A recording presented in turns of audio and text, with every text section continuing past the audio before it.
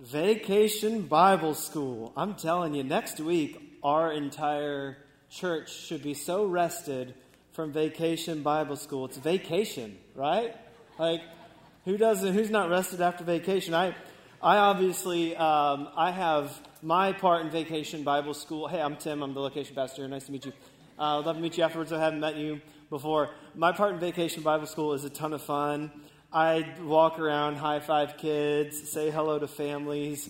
For some reason, they don't let me do more, and so I haven't figured out why. But and so I have a great time, and so I give the staff a hard time. I'm like, why are y'all tired? It's vacation. You just had a week of vacation. No excuses. I'm just kidding. So if you need some rest, I'm just all right. So vacation, but it's kind of a, I don't know, what is that, an oxymoron or a paradox maybe, somewhat in there? In fact, have you noticed that we're kind of, we're surrounded by oxymorons, aren't we? Do you know what an oxymoron is? It's two words that are slammed together that separately have a meaning, but together seem to conflict. Kind of like a paradox, but that has to do with ideas. And an oxymoron, something like virtual reality, right? Those don't make sense together. That's an oxymoron.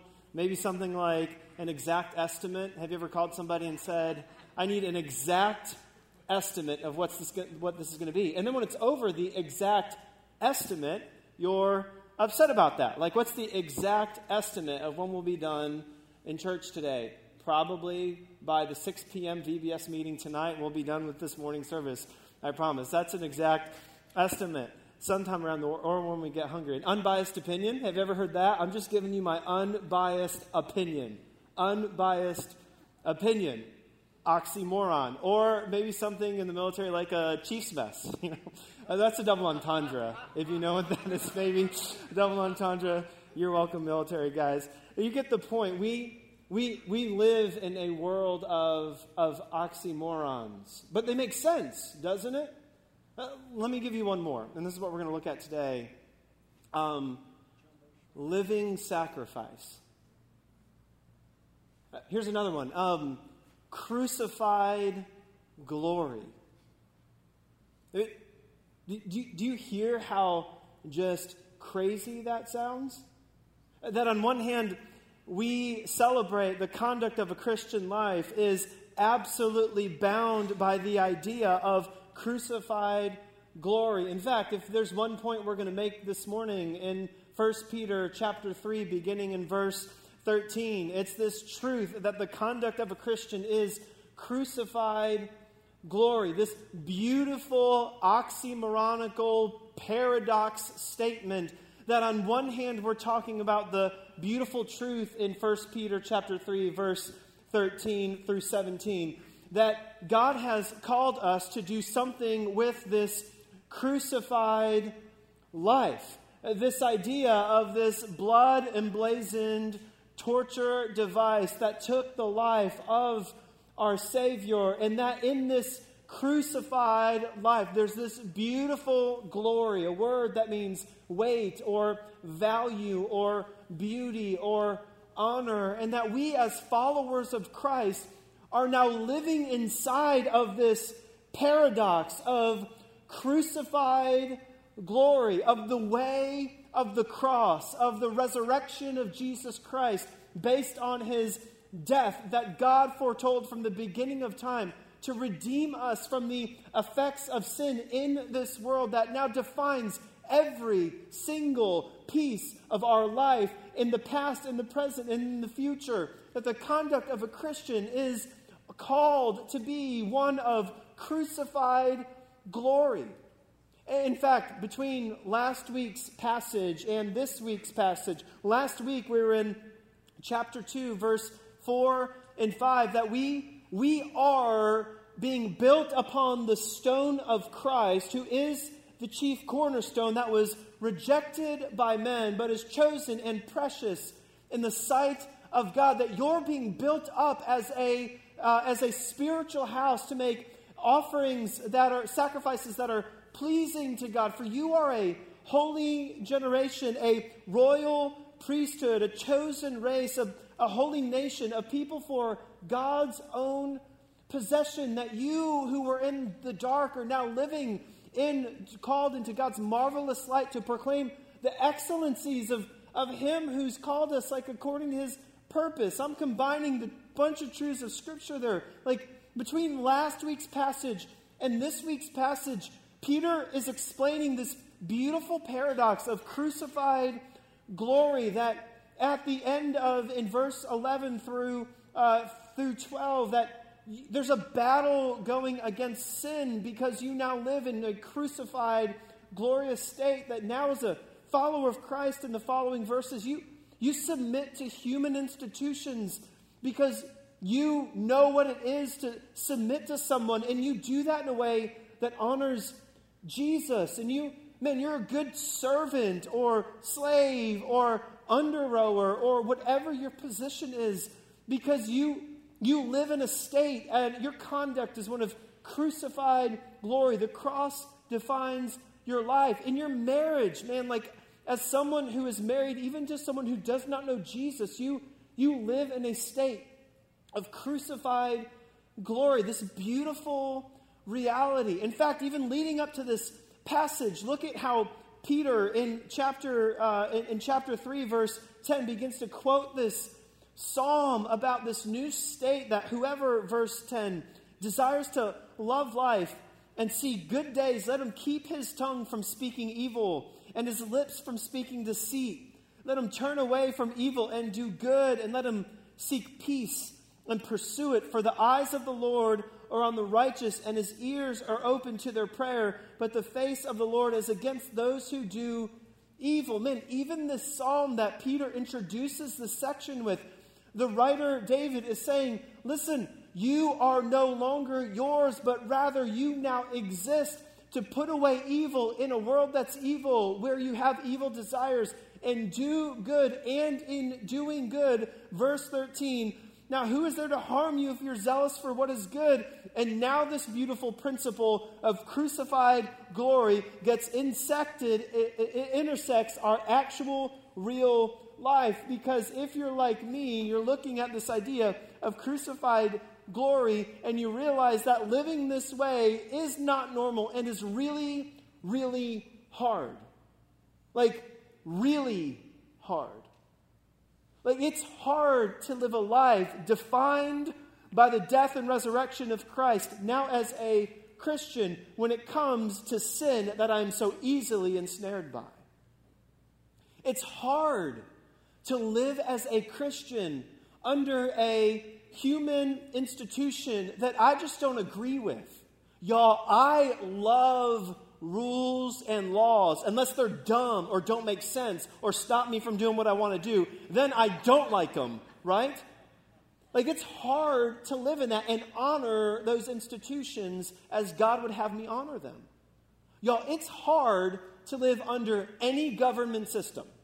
It doesn't matter if you're a Republican democracy, or if you are under a dictatorship, or if you're under any other form that's out there.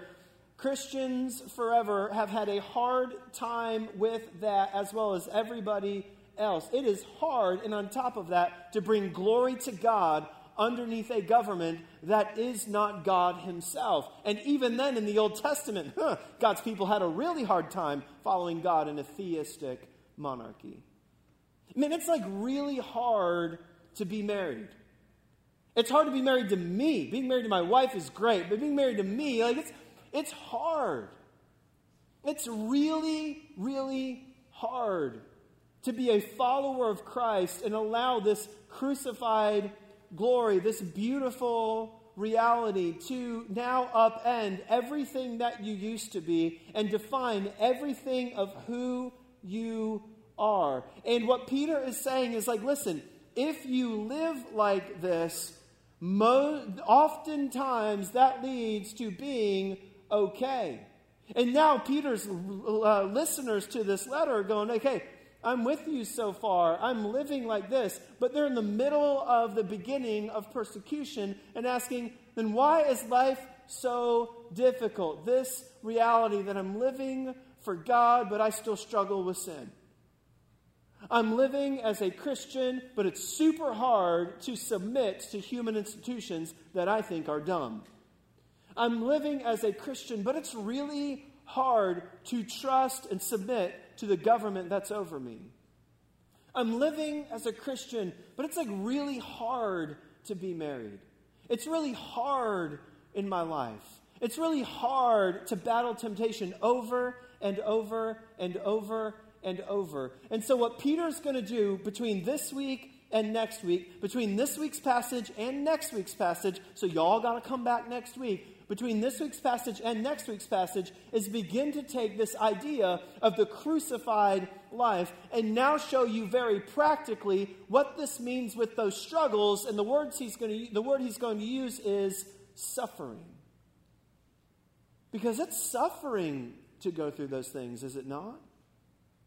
I mean, I know I'm not the only one who is suffering through these areas, and so many more as the new defining reality of my life, as Christ crucified living in me begins to come out and begins to conflict with so many other things in my life, and there's such a level of suffering that goes with that. And so today we're going to learn that the conduct of a Christian man is this beautiful oxymoronical paradox of crucified glory. That in your life, if you are struggling and striving to live in a life that honors God, you may be doing exactly what God is calling you to do. In fact, if you're a follower of Christ in here this morning, what this passage is going to do is help remind you that you are somewhat normal, completely normal, weirdly normal, another oxymoron. If you are in here and you are struggling with sin, you are normal according to the Bible. If you're not struggling with sin, you're not normal in the Bible.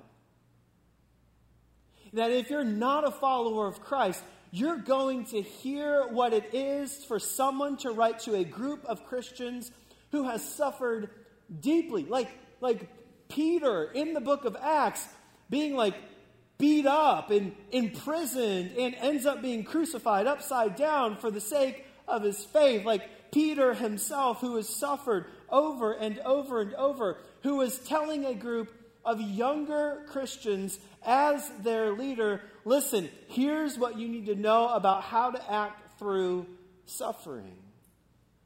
So here's a question before we jump into the text. Where are you suffering? Where are you striving with this world?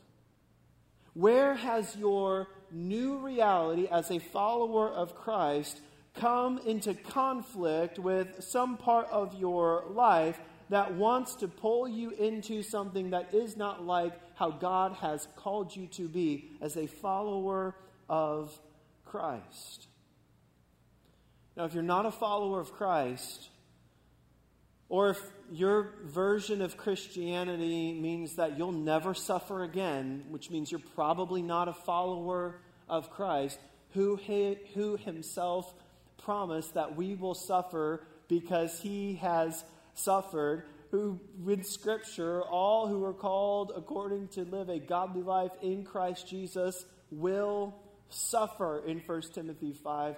That if your version of Christianity is one that does not include any type of suffering, or you're not a follower of Christ, I want you to know that you are going to find beauty in this oxymoronical statement, freedom in this oxymoronical statement, something hopefully that God would call you to give your life to in this beautiful statement, that God is calling you to live a life of crucified glory.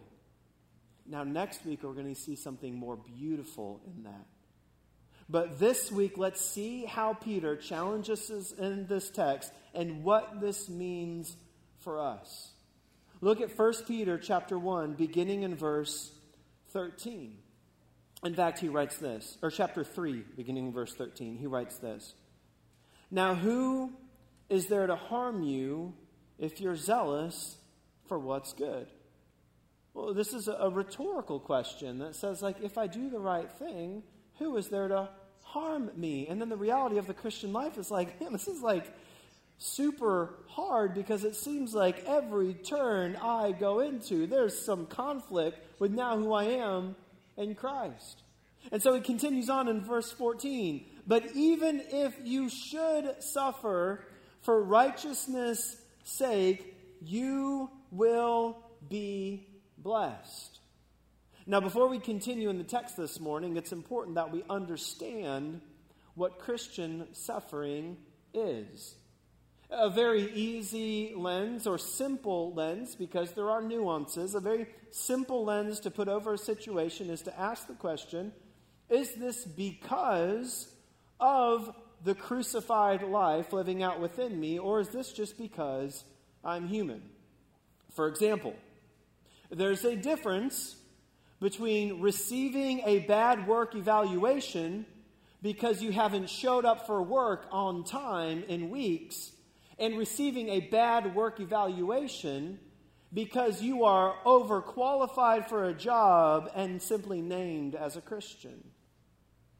Years ago, when I had a job where I was required to be at work at 6:45 in the morning, which isn't early for some of you, but that was for me when I was 19 years old and brand new to the whole idea of being anywhere at 6:45 in the morning.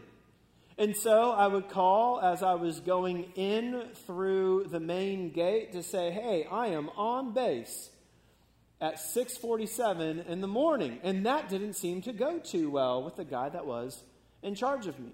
So after this happened for a couple of times, he decided to pull me to the side and have a little bit of a conversation. And he said, Tim, you were late every single morning. You're in trouble because you are late every single morning. And I said, well, you know, the traffic. And he said, the traffic that's there every single day?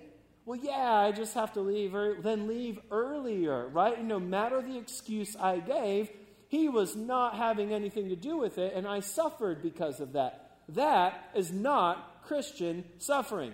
That's just being dumb and bad at my job. You're not qualified, you don't get a promotion.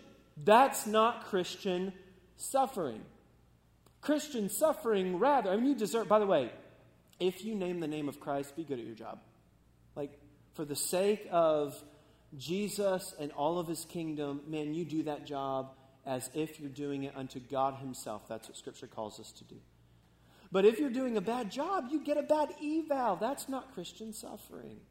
What Peter is talking about here is going back to chapter 1, verse 1. Those who are elect exiles of the dispersion, those whom God has called, and because God has called them, he has changed them. And even though they haven't changed location, they are now different in the location that they're in. And they're now enduring suffering because they're called to be a Christian wherever they are. And what Peter says is, if you suffer for righteousness' sake, okay, so in verse 13, if you suffer, who's going to make you suffer for what good is? He calls good righteousness in verse 14. So here's what Peter is saying.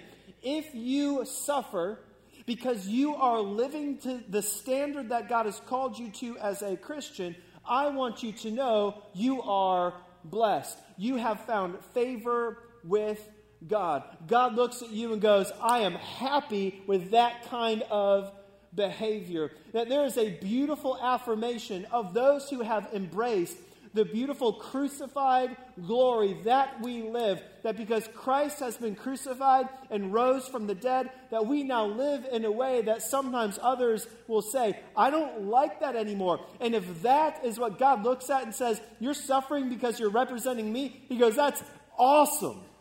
I'm happy with that. And then he gives two exhortations right after this verse. Because if you're like me and you're facing the reality of suffering, or you're new to this idea of living a life that embraces the truth of God's new formation of Christ in you, of crucifying, dying to self, taking up your cross and following Him. For whoever desires to gain his life will lose it, but whoever loses it for His sake will gain it. This whole beautiful reality of a crucified glory. If you're looking at that and then you're looking at your life, it's scary, y'all. Like it's scary to sit around a table having others talk about the activities that you are all going to participate in on your next TAD and have to, on your next work travel trip, and have to be the one that says, I'm sorry, I'm not doing that. Like, that's hard. It's hard when you go into your high school, or when you go off to college, or when you go back to the water cooler, or when you go back to that family gathering that's coming up. And man, you just know that you know that you know you're going to be challenged by who God has made you compared to what is going on in that situation. And as you begin to face that situation, let's just be real. There's a fear that comes with that. In fact, Peter goes on in verse 14, and he says, "Have no fear, nor be troubled." Listen, it is a human reaction in the face of suffering to fear that. It's completely normal to need an encouragement that I'm facing this, and if I live this way, man, this has implications for my job. Like, this has implications for my family. This has implications for the reputation that I've built. This has implications for what life will look like for the next 6 months. Like, it's a fearful thing. And Peter writes, "Do not be fearful nor troubled." Here's where Peter begins. He says, listen, you're going to have courage to suffer, because suffering takes courage. Now, there's a larger thing that God is doing in your suffering.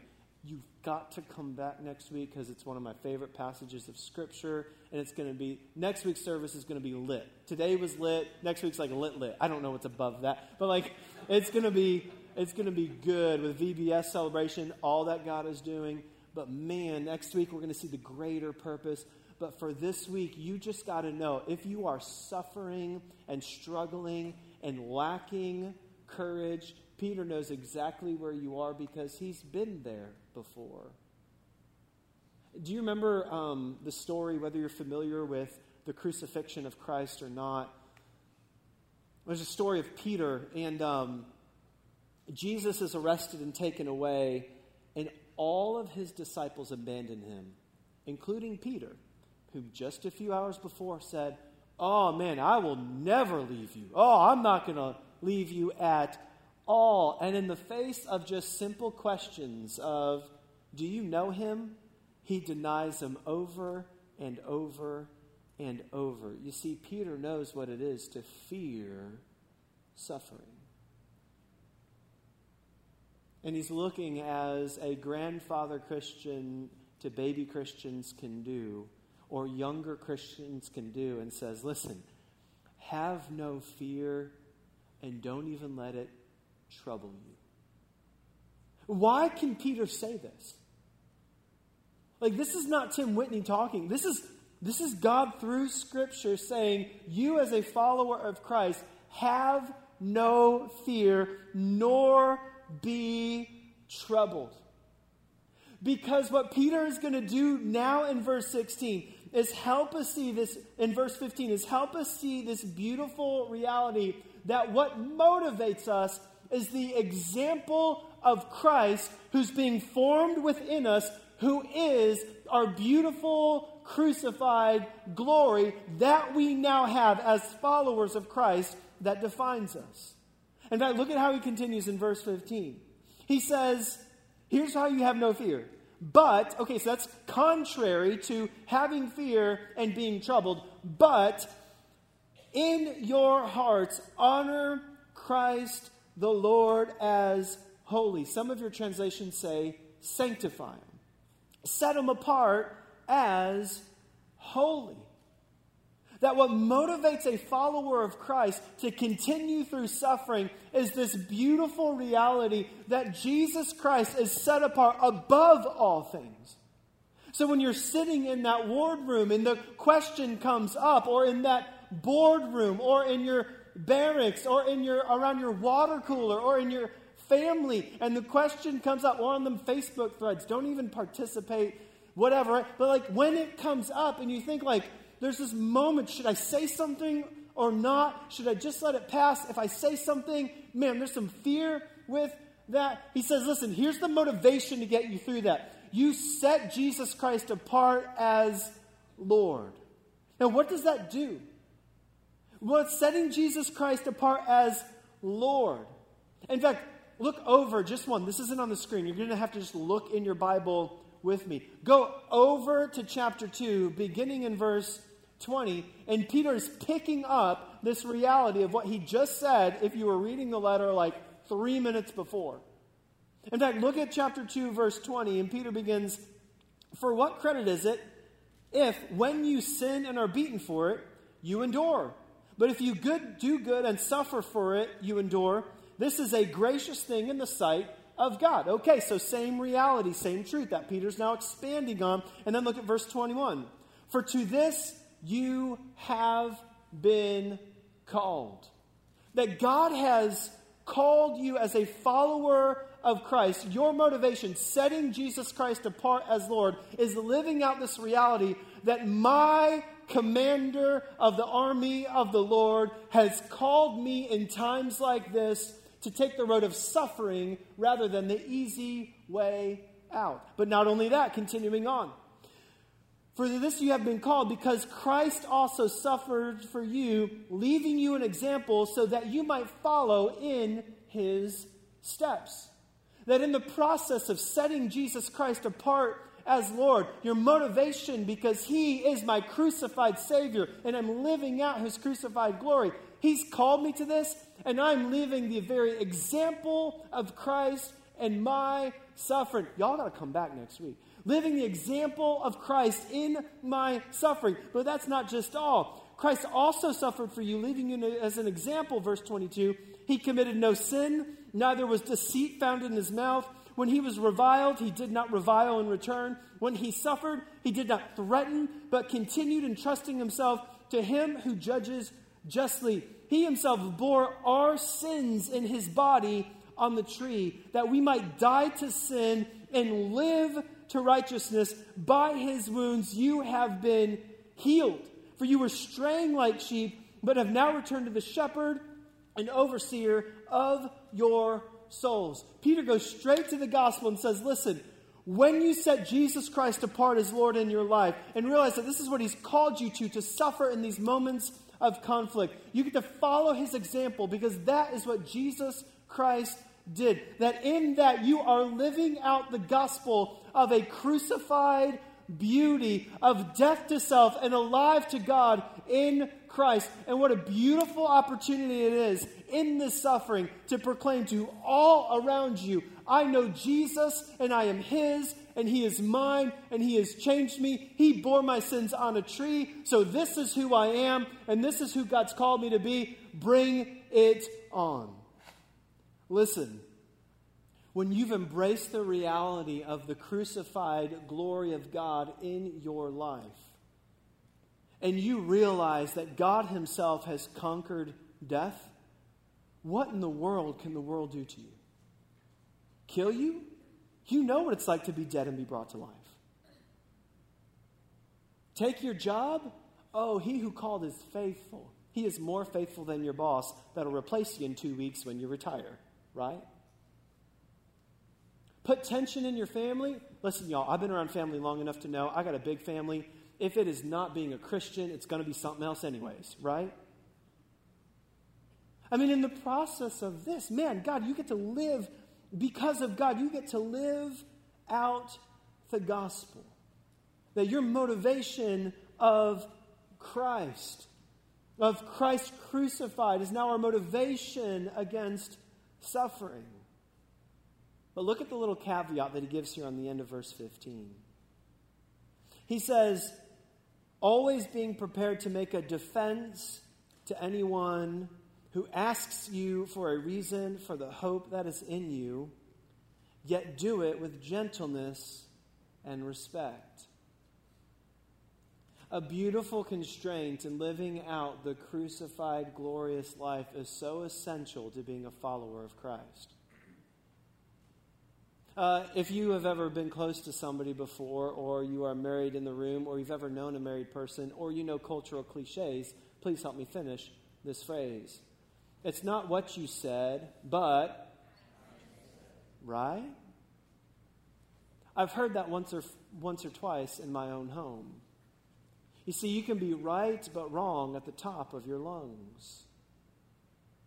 And in this process of living out the crucified life, Peter is calling his people that the loudest thing about them ought to be the grace and love that is found through the gospel of Jesus Christ. You see, in those situations where I've failed so many times before, but sometimes I've succeeded, where all eyes go on you and you say, I can't do that. You can launch into a beautiful offense about how I cannot believe all of you who are sinners would even dare to bring up that recommendation, and I want to have nothing to do with any of you until tomorrow when we have to work back together. You can take that approach. But what Peter is saying is maybe take this approach as you live out the crucified life. God has reconciled me and restored me back to Him. I'm all His. That I cannot go along with that because there's someone else that controls me higher than you. And so, guys, you know that I love you. You know I'd put my life on the line for you. But I can't go along with you in this. Because Jesus has changed my life. And He wants to change yours. You see, there is a way with gentleness and honoring to stand up for the gospel. And it takes courage, y'all. It takes courage. And when you fail, look at how Peter continues here in verse 16. That when you fail, our method, we go back to when we fail, continues to be this reality that Jesus Christ's life, death, and resurrection now defines us and still defines us. Look at how it continues in verse 16. He says, having a good conscience, so that when you are slandered, when you are slandered, he leaves no wiggle room here. Like, y'all are going to get slandered if you represent Jesus. So if you're not a follower of Christ, come on to the group. That's guaranteed to get slandered, right? That's part of the invitation of the gospel. So come on to the group. It's going to get slandered. Having a good conscience. So when you are slandered, those who revile your good behavior in Christ may be put to shame. For it is better to suffer for doing good, if that should be God's will, than for doing evil. Peter lays over this and says, listen, the same gospel by which you are saved is now the one that's going to condemn their slander. So you represent Jesus well in that situation. So what do we do with this passage this morning? Well, a few things. I remember being young and 20 and discovering theology really for the first time. It's like I read one John Piper book and I was on fire to tell everybody else how wrong they are, you know. We've all been through that. That's why we're laughing, or many have, right? Let me ask you a question. Is the suffering that you're enduring Christian suffering? To be honest, when I was young and dumb and 20, I just needed to shut up and learn a little bit more. That's what honestly, if I could go back to my 20-year-old self, I remember my buddy Levi, who's sitting on the back of our little mission there and waiting for, I don't know, whatever we were doing.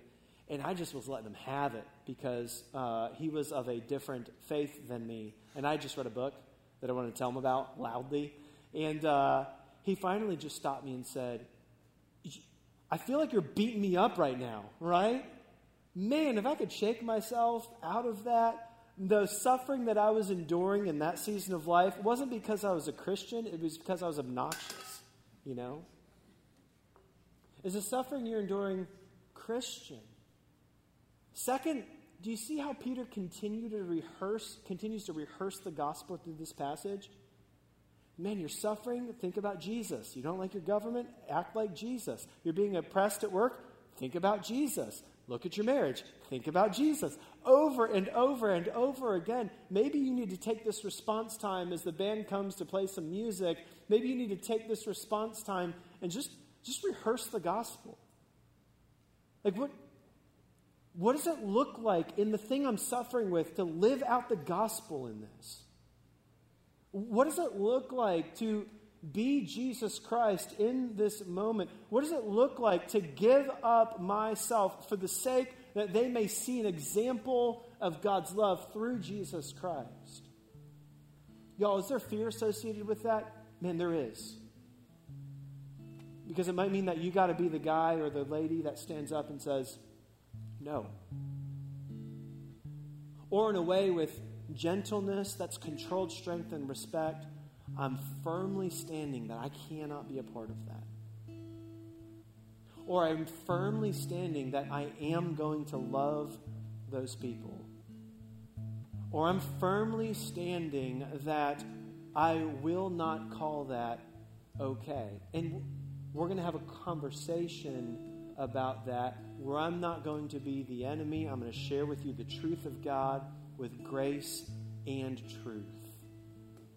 What does it look like to rehearse the gospel in your suffering? Like, how does the crucifixion preach into that suffering? Or maybe your suffering is not outward, it's inward. Listen, maybe you're single and you are so struggling with that. Like you're asking the question, is it me? Am I broken? I thought I'd be at a different stage right now. I'm at a different stage than I was. What in the world does this mean?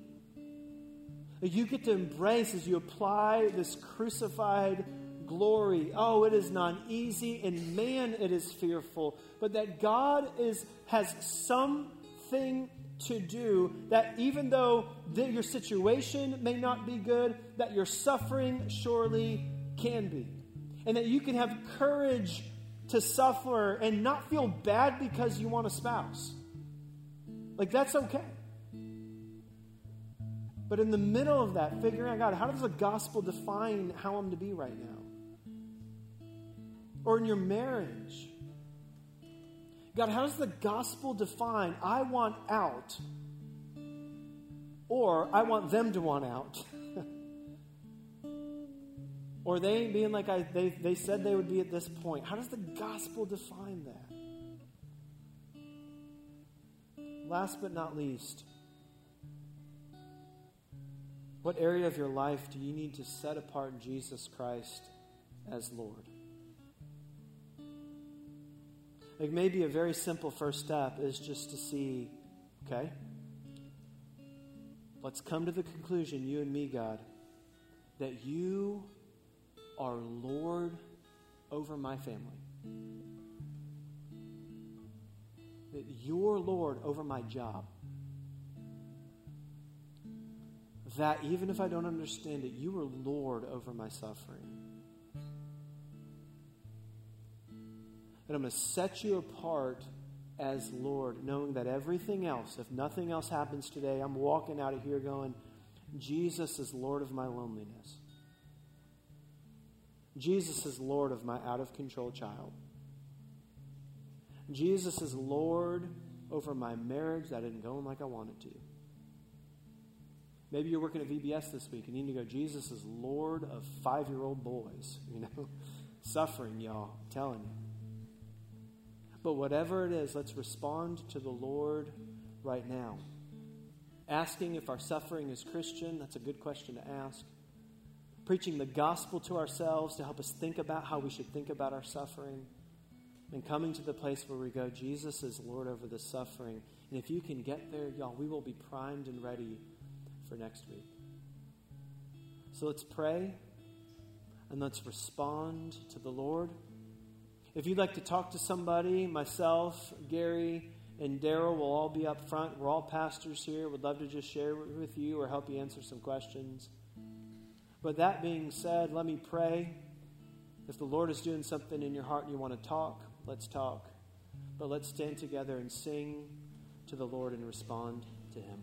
Father, I thank you for your word and your truth this morning. I pray, God, that you would help us to respond to you as you would have us. Give us grace as we lay our suffering before you. Lord, teach us how to live in light of the gospel through this passage. And help us, dear God, to walk out of here more in love with Jesus and more like him than when we came in. It's in his name we pray. Amen.